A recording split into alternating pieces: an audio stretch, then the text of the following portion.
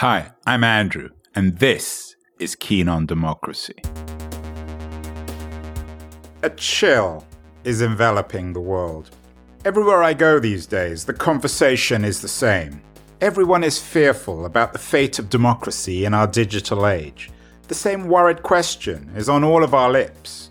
What or who is killing democracy? Everybody wants to know.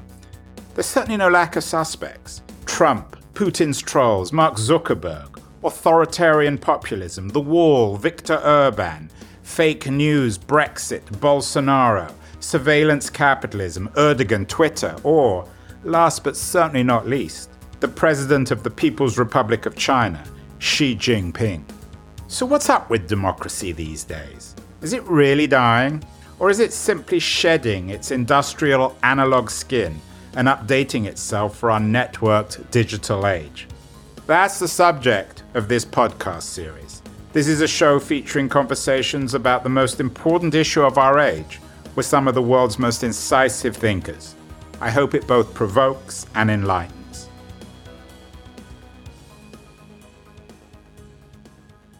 What's the connection between today's crisis of democracy and the rise of the internet, particularly social media? So far in this podcast, we've skirted around the issue, touching it here and there, but never really focusing directly on it. Today, however, we address this question head-on with Tom Baldwin, the former assistant editor of the London Times newspaper and the author of Control-Alt-Delete, How Politics and the Media Crashed Our Democracy. Baldwin certainly didn't pull his punches when I met him at a rather noisy London cafe adjacent to the British Houses of Parliament. He's convinced that there is indeed a close connection between the crashing of Western democracy and the rise of digital media.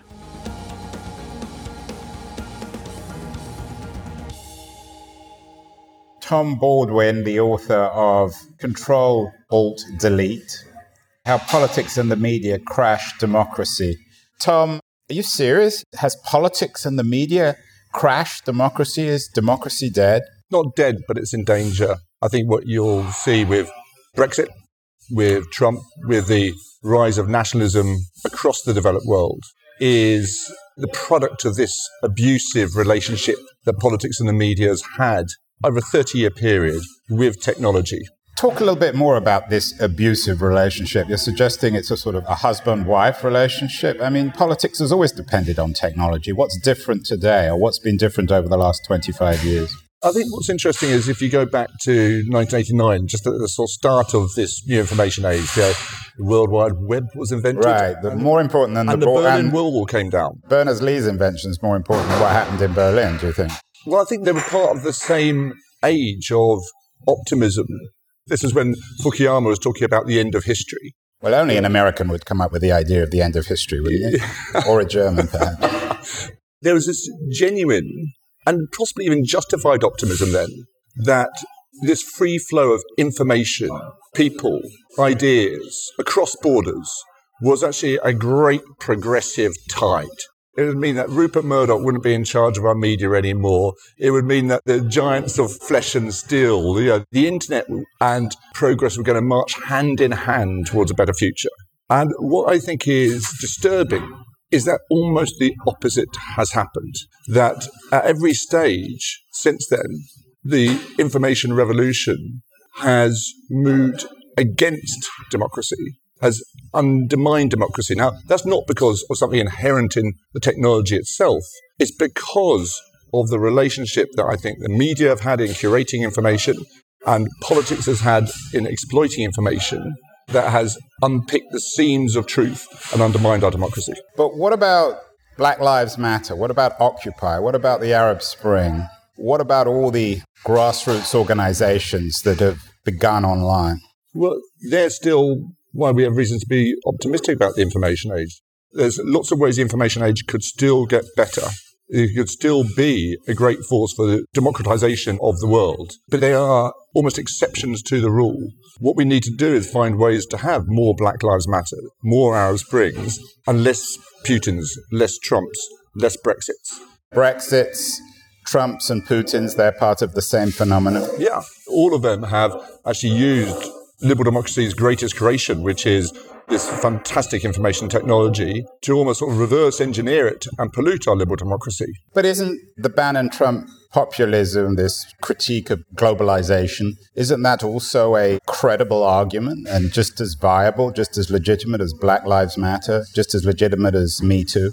Well, I think it is simultaneously reactionary and very, very modern. What they've done is harness this technology for very, very illiberal purposes. So this technology, which probably wouldn't have come about without liberalism, certainly wouldn't have burgeoned as it has across the world without liberalism, has now been almost reverse engineered to undermine liberalism. But aren't you confusing liberalism and democracy? Those are two different things. You may be a liberal, I'm a liberal too, on the left, but democracy is a big tent, and you can be a conservative, you can be a populist. Yeah, you can be a conservative, but what you're seeing now, and Yascha Mounk actually talks about this very, very well in his book, which is there is a function now of illiberal Democrats and possibly undemocratic liberals. Now, I think there's a challenge for us all at this very fragile moment for our democracy to ensure that the solution to the rise of populism, the solution to the way that populists are using technology to further their own very sinister motives and very, very sinister ends, that the solution should not be for liberals to become less democratic, but to become more democratic. You hear it quite a lot now, from people here in Britain who think, Christ, look at Brexit. Why would we ever trust the people with a decision again? The danger is that liberals are going back to the place where they were actually traditionally for much of the 19th century and early 20th century, where they thought actually universal suffrage and giving the votes to people was rather too dangerous because people were too stupid or too emotional to exercise the vote. Now, I don't think that's the answer. There's a real danger that liberals will turn away from democracy because they don't like the consequences of democracy.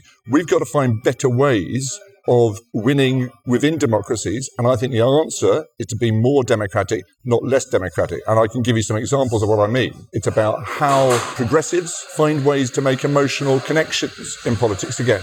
We need to find ways of harnessing technology as well as Trump and Brexit. There's no necessary reason why populists need to be better at it than people who are making fact-based arguments. You can, of course, have a left populism as much as a right populism. An anti-capitalist populism is just as legitimate, isn't it? It's just legitimate, but I think populism itself, which is best defined as a sort of rejection of elites, rejection of expertise, isn't attractive. I don't think the solution is to become like the populists. Solution is find ways of harnessing a fact-based, reasonable argument with an emotional connection. Now, Macron did it, Obama did it in 2008. I think Tony Blair actually did it in Britain in 1997. It is not inevitable, and I think the information environment makes it much harder because we know what travels on social media is that which appeals to prejudice, which reinforces opinion, which shocks, which surprises. Nuance doesn't always travel very well on social media. To put it politely. Yeah, but we have to find better arguments. We have Is to be nuance better at essential politics. to democracy? Nuance is, I think, essential to a healthy liberal democracy. Are you suggesting there's such a thing as an illiberal democracy, as in Hungary or Poland? America's in danger of becoming a liberal democracy. You're seeing signs of it in Britain now, where judges who dared to try and enforce the law in the Brexit process were put on the front page of the Daily Mail and declared to be enemies of the people. But isn't that just the end of democracy? There's nothing illiberal about it. Just a failure of democracy. Well, I think democracy, the large part of the democratic failure has been in this relationship with the information age. From the very outset, Liberal Democrats somehow thought that they needed to back away from any kind of form of regulation of the internet. Now, from Bill Clinton's Telecommunications Act in 1996, they could do no harm. Safe harbor, so no accountability to these platforms. And I think it's fascinating. The biggest transformation since the Industrial Revolution has gone through without touching the sides of democratic debate until very recently. When you look at the Industrial Revolution, everywhere it travelled, democracy followed. Because the deal was, if you wanted people working in the factories, if you wanted people to fight your wars, you needed to give them some stake in the debate. And that is why democracy followed with technological progress. This technological progress seems to be reversing that. That's a very strong statement. Are you suggesting that everywhere the digital revolution goes, democracy fails? It seems to be that technology is shaking the screws loose of democracy. And There are solutions, but it means that democracy and technology need to repair this abusive relationship. Are the solutions all regulatory? Are you talking about much stricter, or certainly the beginnings of real regulation on the Silicon Valley giants? I think some of them are regulatory. So I'll give you 3 examples of regulations I'd like to see. First one, in Britain, we have a very long tradition of banning political advertising on TV and radio. Now, no one thinks our politics is a worse place for not having the kind of attack ads that have done so much to pollute American political life for the last 30 or 40 years. And we just haven't had them. We've had party political broadcasts, which are quite boring and they're heavily regulated. We don't have advertising on TV and radio. Why is it that ban could not be applied to social media too? Social media advertising in politics is the most lethal communications weapon ever invented. It's far more insidious than TV advertising because it can be targeted, it appears in your newsfeed, it appears alongside pictures of your children, alongside your most treasured memories. It is the most effective tool if used properly, and I see no reason why we just can't have a blanket ban. Plus, we don't always know whether it is advertising or real content. The two are often muddled. Totally, and you have dark posts which no one can see. I mean, I'll give you an example. Hillary Clinton varied her Facebook ads in 2016 66,000 times. Now, that sounds like a lot. Donald Trump varied his Facebook ads over 6 million times. Now, when people talk about regulating political advertising on the internet, there is no regulator on earth that could possibly scrutinize that. There's no commission which could oversee those number of ads. And indeed, there's no one actually accountable for it because this is being done by AI and machine learning. So there's no one person in a campaign who's responsible for putting the ads out anymore. The AI is working out which ad works best for which individual based on vast amount of data. Those ads are seen by no one but those individuals. Now, maybe 2 years down the line, someone might find some dark post. By that time, that person's been elected or that referendum's happened and it's too late. The solution is to do what we've done in this country with broadcasting, which is to ban political advertising on the internet. So that's one example of a regulation I'd like to see. I'd also like to see better regulation in the relationship between politics and the internet in terms of the use and collection of data. Now, people talk about Cambridge Analytica as if it's like the only abuse. The reason why I think Cambridge Analytica is a bit of a red herring is because Donald Trump didn't need to use Cambridge Analytica because he had Facebook. Facebook staff were embedded in the Trump campaign, showing him how to use every single button and gizmo that Facebook had got. Facebook know how to exploit their data better than any company like Cambridge Analytica because it's their data. They know how to use it. So I think that campaigns should almost have like Olympic-style drugs tests. There should be spot checks on campaigns to see what data they're using, when and how. Now, of course, the Russians are quite good at getting around those drugs tests in the sports too. And I'm not saying it's a panacea, but it's a regulation that I think would make a difference. Another regulation I would do is to put a legal obligation on social media companies to verify accounts. I think that would take a lot of the trolling out. I think it would take lots of the bots out. I think it would take a lot of the shrillness out of political debate. But I don't believe that's enough. So you say, is it just regulation? No. The bigger solution is this, that if we're going to repair this relationship, we have to recognize it's no longer a sealed game. China is like 10 to 15 years away from outstripping Silicon Valley in its technology. Last year, trust in Chinese government, trust in Chinese media went up, I can't remember the exact figure, 25, 30%. Just as trust in American media and trust in American government went down by a similar proportion. At the moment, they're winning. Is this the new Cold War? At least in terms of the debate between market democratic capitalism and a centralized authoritarianism? And I think it's going to be waged through information, not by... But the great debate will be between the Chinese model and the Western model. And look, Baidu, Tencent and Alibaba, the Chinese internet giants. Now, China at the moment is introducing a complete system of surveillance over its entire citizenry. You will get your housing, your job prospects, your social benefits based on every keystroke you've ever made, how much porn you've watched, what social media you've posted. Now, that is horrifying Orwellian nightmare. Are they into punishing porn in China? It's about judging whether you're a good citizen. And good citizens can't watch porn? Well, I don't have access to the full algorithm on this. I'm not sure anyone does. In the end, I'd rather have Mark Zuckerberg surveilling my data and wringing his hands in public about issues of privacy than whoever the chief executive of Tencent is. Well, that's not saying much. No, it's not. But I think Mark Zuckerberg and people working at Facebook and Google and elsewhere are essentially good people. Now, the trouble is a bad system beats a good person every time. And I've read what Mark Zuckerberg has said about the Trump election. I went around the Facebook headquarters in Silicon Valley, and I was struck by how hurt and puzzled these rather nice, shiny-faced liberal people were that they had brought about the election of a president that none of them have voted for. Almost certainly none of them have voted for. And in the end, if we're going to heal this relationship, there's one big change I'd like to see, which is I don't think politics can regulate the internet effectively because, I don't want to sound trite, but technology moves at the speed of electrons and politics moves at the speed of elections.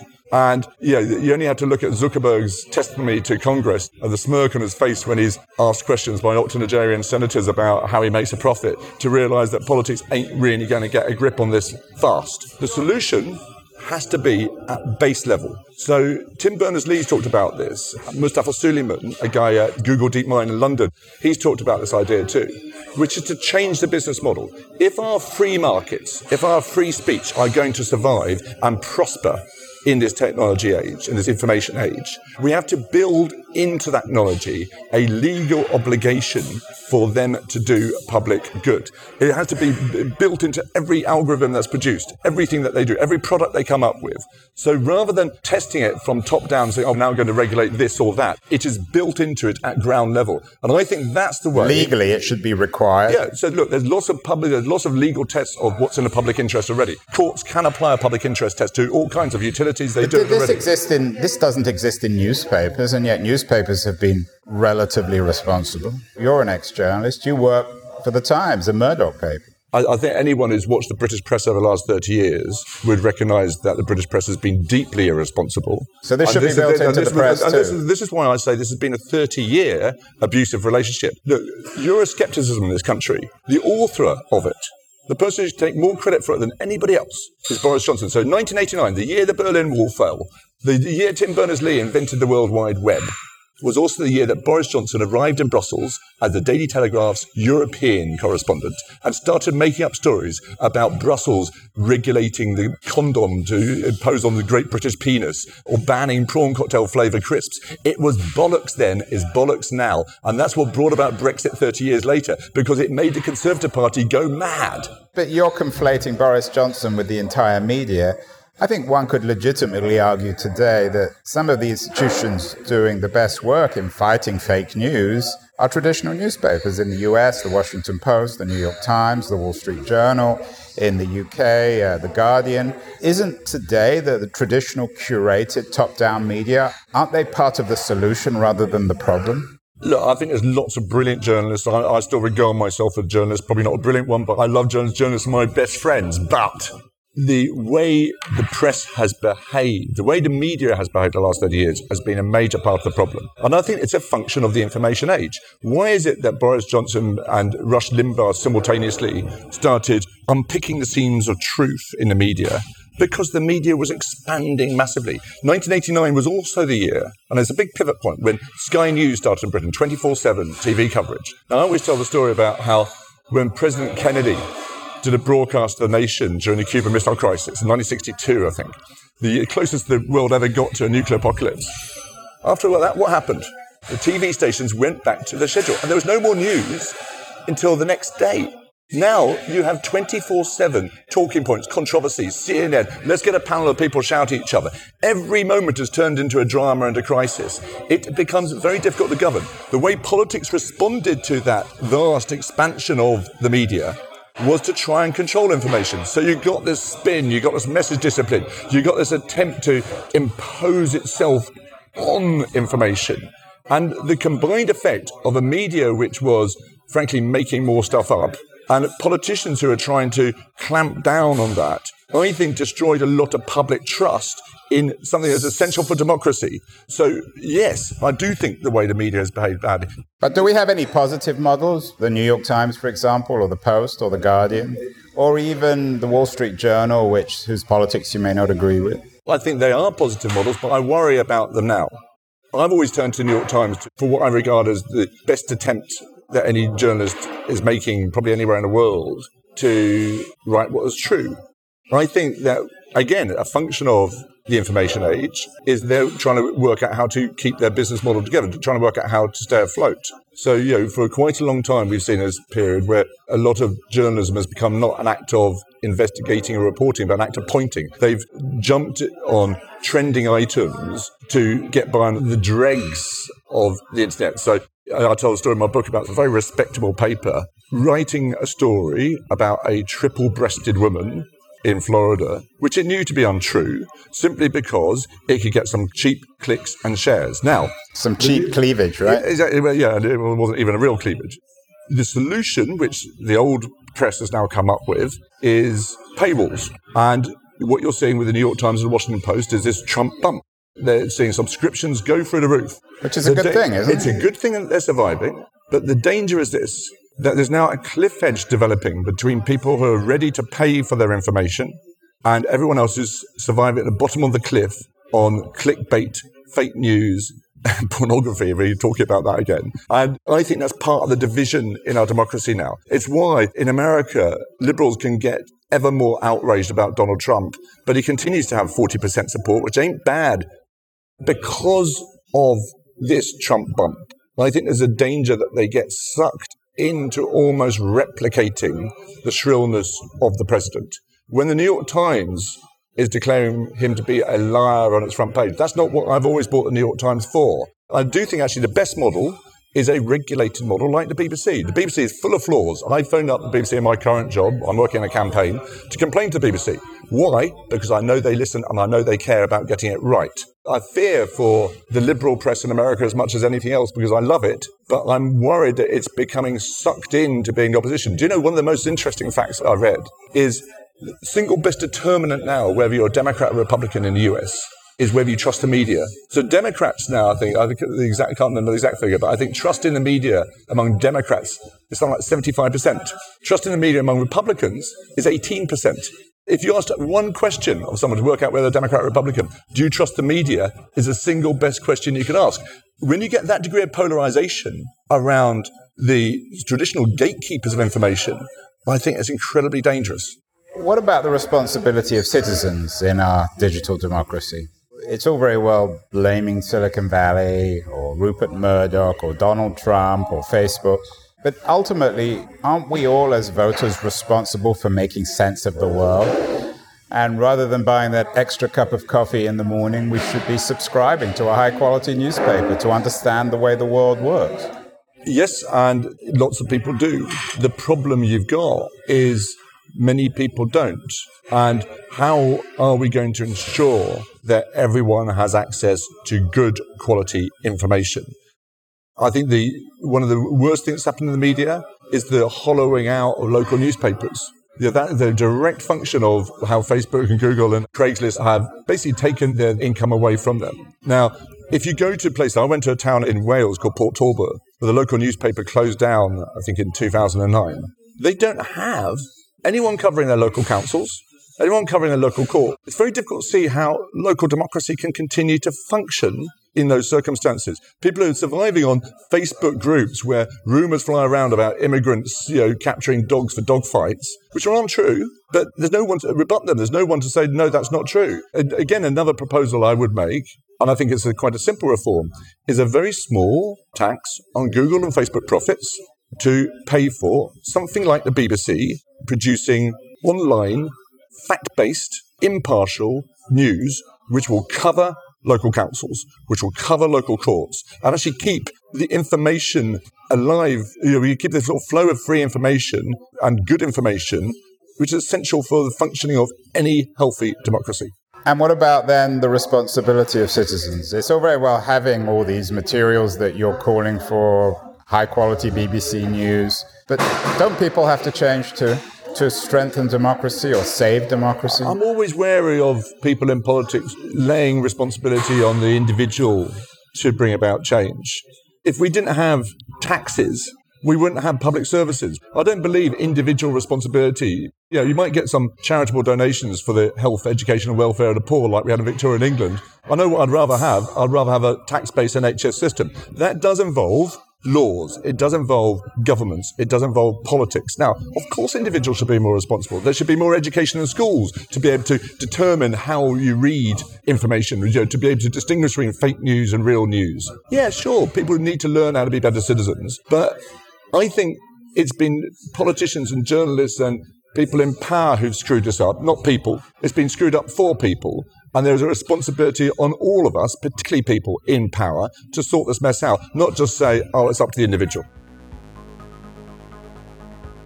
Hi, my name is Steffi Czerny, and I'm the founder of the DLD conferences. DLD is short for Digital Life Design and explores how the digital age fundamentally changes our world. Founded in Munich in 2005, DLD is now a globally connected community of thinkers, doers, and communicators.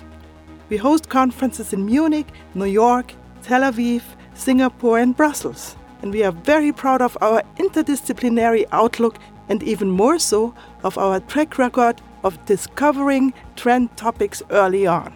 Andrew Keen is a long-term DLD friend who has done many interviews at DLD conferences. If you like this podcast, you should join one of our events. Our motto for this year is optimism and courage.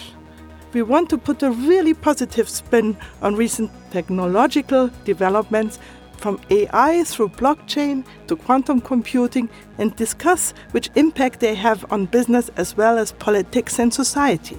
We are expecting 1,200 attendees from around the world and 180 international speakers.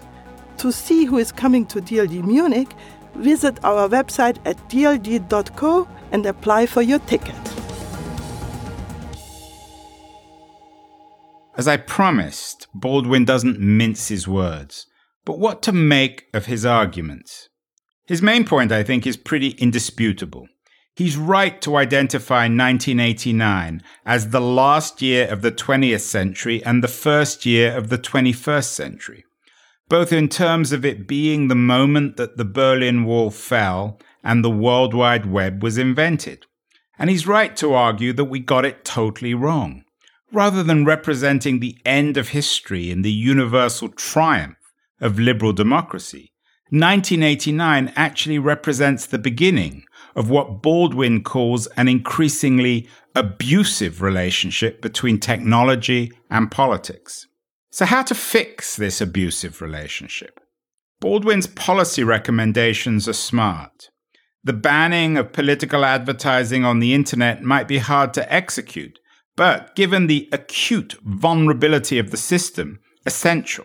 The same is true of his arguments in favor of regulating the use and mining of data, as well as the legal obligation of social media companies to verify the identities of their users. I was also intrigued by his idea of a tax on Google and Facebook profits, which would then be reinvested back into curated local media.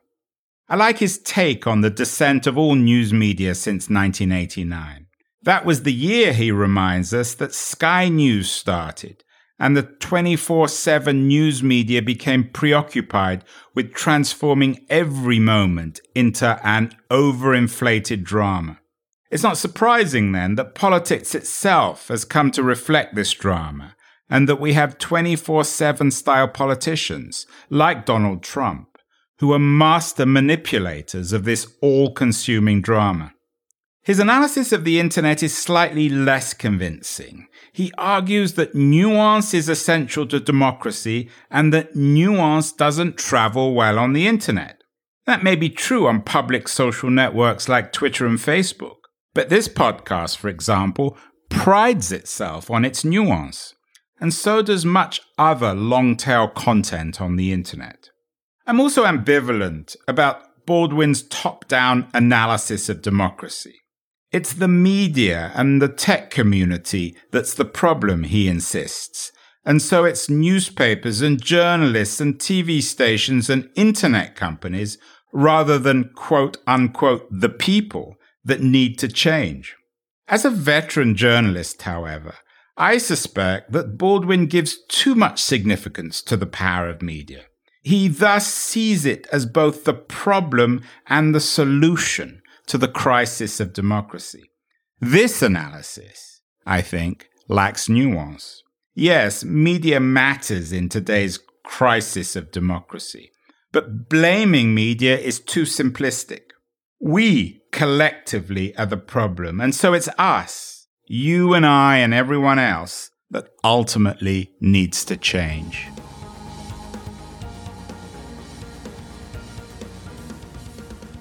Next week, we continue this all-important investigation into the crisis of democracy. Our guest is Martin Wolf, the chief economics commentator for the Financial Times newspaper and one of the world's most acclaimed journalists. The irrepressible Wolf will not only lay out what's gone wrong with Western democracy, but he'll also explain how to fix it. I look forward to talking with you then.